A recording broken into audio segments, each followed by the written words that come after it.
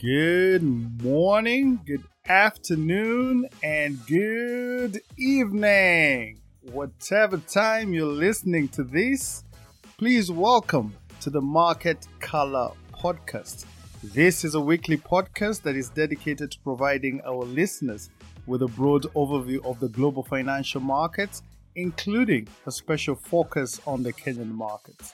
And in order to deliver on this objective, we have structured this podcast to begin with an overview of the global markets so as to give you a big picture perspective of the global economy. This is then followed by the Kenyan segment where we review the performance of the domestic markets with a view to covering all the major asset classes. And finally, we wrap up the podcast by addressing the topical issue for that week so as to bring you up to speed with the latest financial headlines. Ladies and gentlemen, this here is episode number 67, and as mentioned previously, to commemorate the first anniversary of the Market Color Podcast, I am in the process of writing a book that is focused on fundamental analysis, and this will help our listeners to develop a better understanding of the global financial markets and in particular how economic data influences asset prices. The good news is that the first draft has now been submitted to the editor for their review and comments. Unfortunately, it's taking much longer than I had initially anticipated, but as usual, I will keep you posted on the progress. So this week, we are reviewing the performance of the global markets during the 31st week of 2023, and that is from Monday, the 31st of July to Friday, the 4th of August. And without further ado, this is your host, Jamuhuri, and together, let's dive right in. We kick it off in the United States, where on Friday, the U.S. Labor Department released the jobs report for the month of July, which indicated a slower pace for the U.S. economy as the growth in jobs came in lower than expected. Non-farm payrolls expanded by 187,000 new jobs in July, which was slightly below market expectations for 200,000 new jobs. And in addition to the missed expectation, the jobs data for the previous month was revised downwards to 185,000 new jobs for the month of June. However, the unemployment rate dipped to 3.5%, which is the lowest level since 1969. Meanwhile, average hourly earnings rose by 0.4% for the month, and the labor force participation rate held steady at 62.6% for the fifth consecutive month. And staying in the United States, on Tuesday, the credit rating agency Fitch announced that it had downgraded the United States long-term foreign currency issuer default rating from AAA to AA+. Fitch said that the downgrade was attributed to the expected fiscal deterioration over the next 3 years, as well as an erosion of governance, especially around the debt ceiling negotiations, and a growing concern about the country's debt burden. Moving over to the United Kingdom, on Thursday, the Bank of England effected its 14th consecutive rate hike as it raised its benchmark rate by 25 basis points to a 15-year high of 5.25%. However, the decision was split as the Monetary Policy Committee voted 6-3 in favor of the quarter-point rate hike. The Monetary Policy Committee is unlikely to pause its monetary tightening policy and remains committed to ensuring that the bank rate is sufficiently restrictive in order to return inflation to its 2% target rate. And in the Eurozone, despite concerns about a looming recession in the Eurozone, the latest data shows that economic activity picked up in the second quarter of this year as inflation dipped in the month of July. According to initial data released on Monday, headline inflation in the Eurozone fell to 5.3% in the month of July compared to 5.5% in June. However, this remains well above the European Central Bank's target rate of 2%. Meanwhile, despite stagnant growth in the first quarter, data released on Monday showed that the Eurozone economy showed resilience as it expanded by 0.3% in the second quarter of 2023. In the U.S. stock market on Friday, both the S&P 500 and the Nasdaq Composite recorded their fourth consecutive down session as traders continued to book profits following the latest publication of corporate earnings. The Dow Jones Industrial Average lost 150 points to close the day at 35,065, while the S&P 500 shed 0.53% to end the session at 4,478, and the Nasdaq Composite dipped 0.36% to settle at 13,909.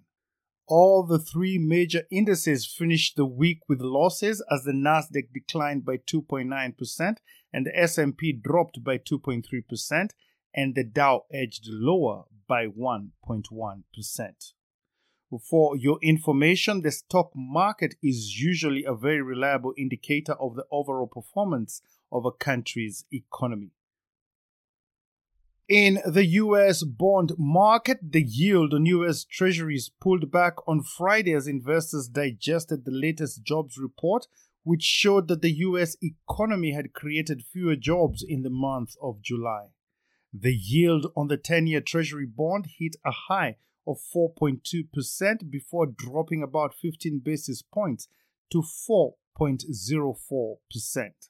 Meanwhile, the yield on the 2-year Treasury note fell more than 12 basis points to close the day at 4.77%. According to the latest data, the probability that the Federal Reserve will leave interest rates unchanged at its next policy meeting on the 19th and 20th of September is now around 85%. For your information, bond yields and prices are inversely correlated. That means as interest rates rise, bond yields fall and vice versa. In the commodity markets, the price of crude oil rose more than $1 a barrel on Friday to record its sixth consecutive week of gains after top producers Saudi Arabia and Russia extended supply cuts through to September. Saudi Arabia on Thursday extended a voluntary production cut of 1 million barrels per day to the end of September, and Russia has also elected to reduce its oil exports by 300,000 barrels from next month. And as a result, the international benchmark Brent crude rose by 1.3% to settle at $86.24 a barrel, whilst the U.S. benchmark, that is West Texas Intermediate, gained 1.6% to close at $82.82 a barrel.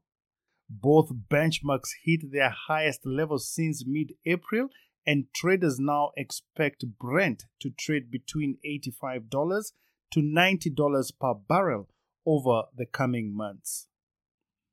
Meanwhile, Marban oil, which Kenya imports, rose marginally to $84.93 a barrel compared to $84.74 the previous week. In the precious metals market, the price of gold rose on Friday after a slightly weaker than expected U.S. jobs report pushed the U.S. dollar and Treasury yields lower, but was still on track for its worst week in the past 6. Following the data, the US dollar index fell 0.6%, making gold less expensive for other currency holders. Spot gold was up 0.3% to $1,938 per ounce, but was still down 1% for the week. For your information, gold is highly sensitive to rising US interest rates as it increases the opportunity cost of holding this non-yielding asset. And on that note, we now change scene to the Kenyan financial markets. And we start by looking at the cost of living in the country, where the annual rate of inflation fell to 7.3% in the month of July from 7.9% in June. And this was mainly due to a significant decline in food prices, which more than offset the increase in fuel prices. Food inflation declined to 8.6% from 10.3% in June, whilst fuel inflation increased to 13% from 9.4% in June, and this was due to an increase in value-added tax on petroleum products, which rose from 8% to 16%. For your information, at 7.3%, inflation has finally returned to the central bank's preferred target range of between 2.5% to 7.5%.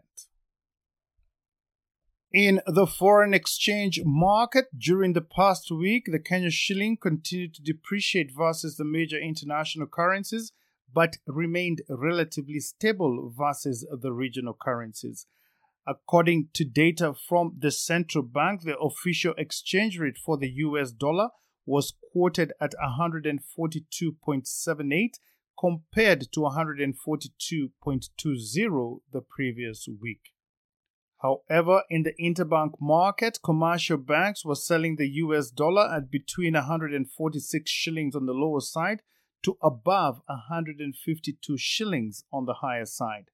Meanwhile, the sterling pound was priced at 181.53 and the euro was valued at 156.45.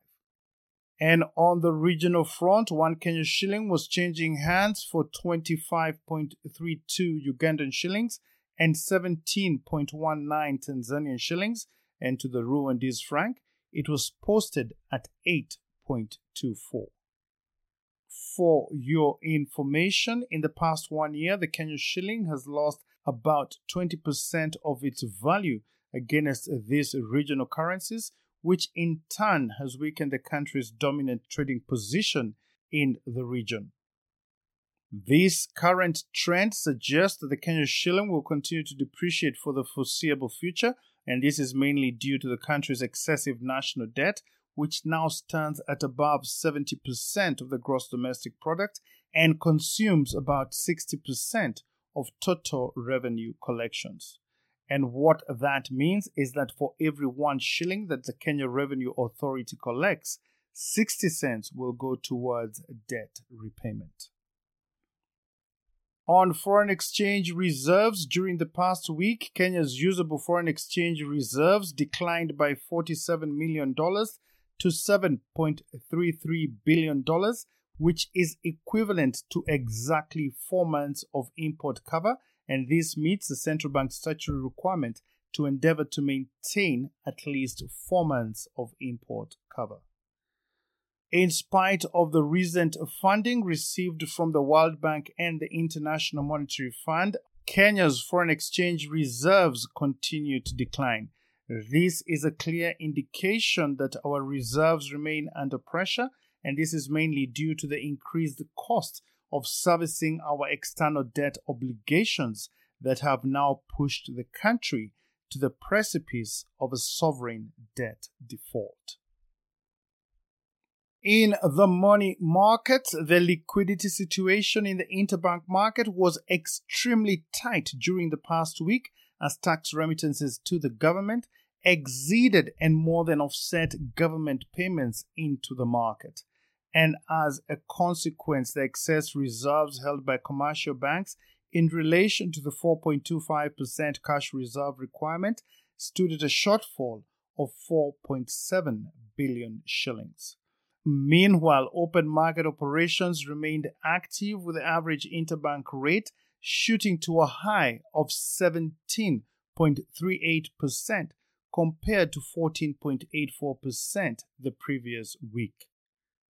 During the past week, the average value traded in the interbank market increased to 22.9 billion shillings from 12 billion shillings the previous week. In the government securities market, the Treasury bill auction was held on Thursday, the 3rd of August, and the central bank received bids totaling 11.3 billion shillings against an advertised amount of 24 billion shillings, representing a performance of 47%. Interest rates on all the three tenors increased marginally as the bulk of the bids, about 6.7 billion shillings, were concentrated at the short end of the yield curve, where the 91-day rate increased by 33 basis points to settle at 12.68%, whilst the 182-day rate rose by 16 basis points to 12.55%, and the 364-day rate increased by 38 basis points to average out at 13.10%. For your information, 1 basis point is equivalent to 0.01%, and therefore 100 basis points is equal to 1 percentage point. Please note that the 91-day rate is now higher than the 182-day rate, which means that the yield curve is now beginning to invert, and that is a classical sign of an upcoming economic recession. The following is an important announcement on government securities, that is Treasury bills and bonds. The Central Bank of Kenya has launched what they're calling the DAO CSD, which is a web-based platform as well as a mobile application that allows retail investors both in Kenya and abroad to invest in government securities in an easy and convenient way. The new platform, which went live on Monday, the 31st of July, allows retail investors to open bond trading accounts with the central bank, referred to as CSD, that is Central Securities Depository, and thereafter be able to purchase government securities directly from the comfort of their mobile devices without having to physically show up at any central bank office. For more information on this new product, please visit the Central Bank of Kenya website. In the primary bond market, the Central Bank of Kenya has published the prospectus for its August bond issue and has invited bids from the public for the following two bonds, whose terms and conditions are as follows. The first bond is FXD1/2023/02. This is a new bond issue with a 2-year tenor and whose coupon rate will be market determined. The second bond is FXD1/2023/05. This is a reopened bond with 4.9 years left to maturity and a coupon at 16.844%. The central bank is looking to raise 40 billion shillings for the purpose of budgetary support. And the bonds are now open for sale until Wednesday, the 16th of August. And the minimum application amount is 50,000 shillings. And the interest earned on these bonds will be subject to withholding tax at a rate of 15%.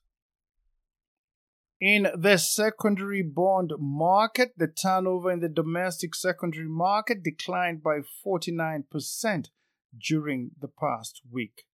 And in the international markets, the yields on Kenya's Eurobonds were on an upward trajectory and increased by an average of 39 basis points, with the yield on the 10-year 2024 Eurobond recording the largest increase of 90 basis points from 12.6% the previous week to 13.5%.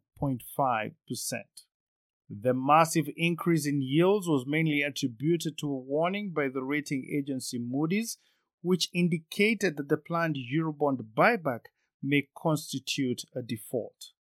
This is absolutely shocking stuff, and we will discuss this in our topical issue at the tail end of this podcast. The following is a summary of the key interest rates in the Kenyan financial market. We start by looking at the central bank rate, which is the rate that the central bank uses to signal and transmit its monetary policy intentions, which is currently at 10.5%. Meanwhile, the interbank rate, which represents the basic cost of funds and is the rate at which commercial banks borrow and lend money to each other, is now hovering above 17%. And on the investment side, the 91-day Treasury bill rate, which represents the risk-free rate of return and is the rate at which government borrows money from the public, is now trading at 12.68%. And on the cost of living, Kenya's rate of inflation is now at 7.3%, which means that the prices of goods and services have increased by that percentage over the past 12 months. The rate of inflation is also a good indicator of the minimum rate required for any investment to deliver a positive real rate of return. And for your information, the next Monetary Policy Committee meeting will be held this coming week on Wednesday, the 9th of August. At the Nairobi Securities Exchange during the month of July, the equities market recorded a mixed performance, with the NASI declining by 1.4%, while the NSE 20 and the NSE 25 gained marginally by just 0.1% and 0.01% respectively. This takes the year-to-date performance to losses of 16.6% for the NASI, 4.8% for the NSE 20, and 12.1% for the NSE 25. The market's performance was mainly driven by losses recorded by large-cap stocks such as East African Breweries, Diamond Trust Bank, and Safaricom, which declined by 9%, 4.3%, and 3.4% respectively. These losses were, however, mitigated by gains recorded by banking stocks such as Equity Group, Absa Bank, and Standard Chartered Bank, which increased by 7.2%, 4.7%, and 2.8% respectively. In the month of July, the turnover in equities increased by 84% to $53.8 million. Meanwhile, foreign investors turned into net sellers with a net selling position of $21.2 million from a net buying position of $800,000 that was recorded the previous month in June. Up next is the topical issue. This week, we review the warning issued by Moody's about Kenya's planned Eurobond buyback. According to a Bloomberg article, Kenya's Eurobonds plunged on Wednesday after Moody's Investor Services warned that the country's planned buyback may constitute a default. The comments from Moody's are based on Kenya's plan to buy back half of its $2 billion 2024 Eurobond before the end of this year. And as a result, the yield on this particular bond rose by about 90 basis points to 13.5%, which was its highest level in over a month. A senior officer at Moody's said the redeeming of the bond at the current price, which happens to be below the par value, would translate into financial losses for investors. And according to Moody's, this may be considered a distressed exchange, which occurs when creditors incur financial losses and when the buyback has the effect of allowing the issuer to avoid a possible default. The officer said they would need to see the detailed terms and conditions of the buyback before determining whether it constitutes a distressed exchange and therefore a default according to Moody's definition. Concerns about Kenya's ability to repay the 2024 Eurobond were also cited by Fitch Ratings when it revised the outlook on the country's debt to negative. In addition to that, just last week, Moody's also revised its outlook to negative, saying that even after redeeming the 2024 Eurobond, Kenya still faces substantial debt servicing costs. Kenya's debt burden has been a focal point for investors as the country faces a US dollar shortage on the back of rising imports for fuel oil and food. And with the country's foreign currency reserves now standing at a bare minimum of $7.3 billion, most investors are concerned that Kenya could be forced into debt restructuring like other African nations such as Ghana and Zambia. And on that rather negative note, we come to the end of this week's podcast. Thank you for listening to the Market Color podcast. We hope that you found it to be useful and informative. And if so, please share it with a friend and help to spread the word around. We really do appreciate your assistance in this effort.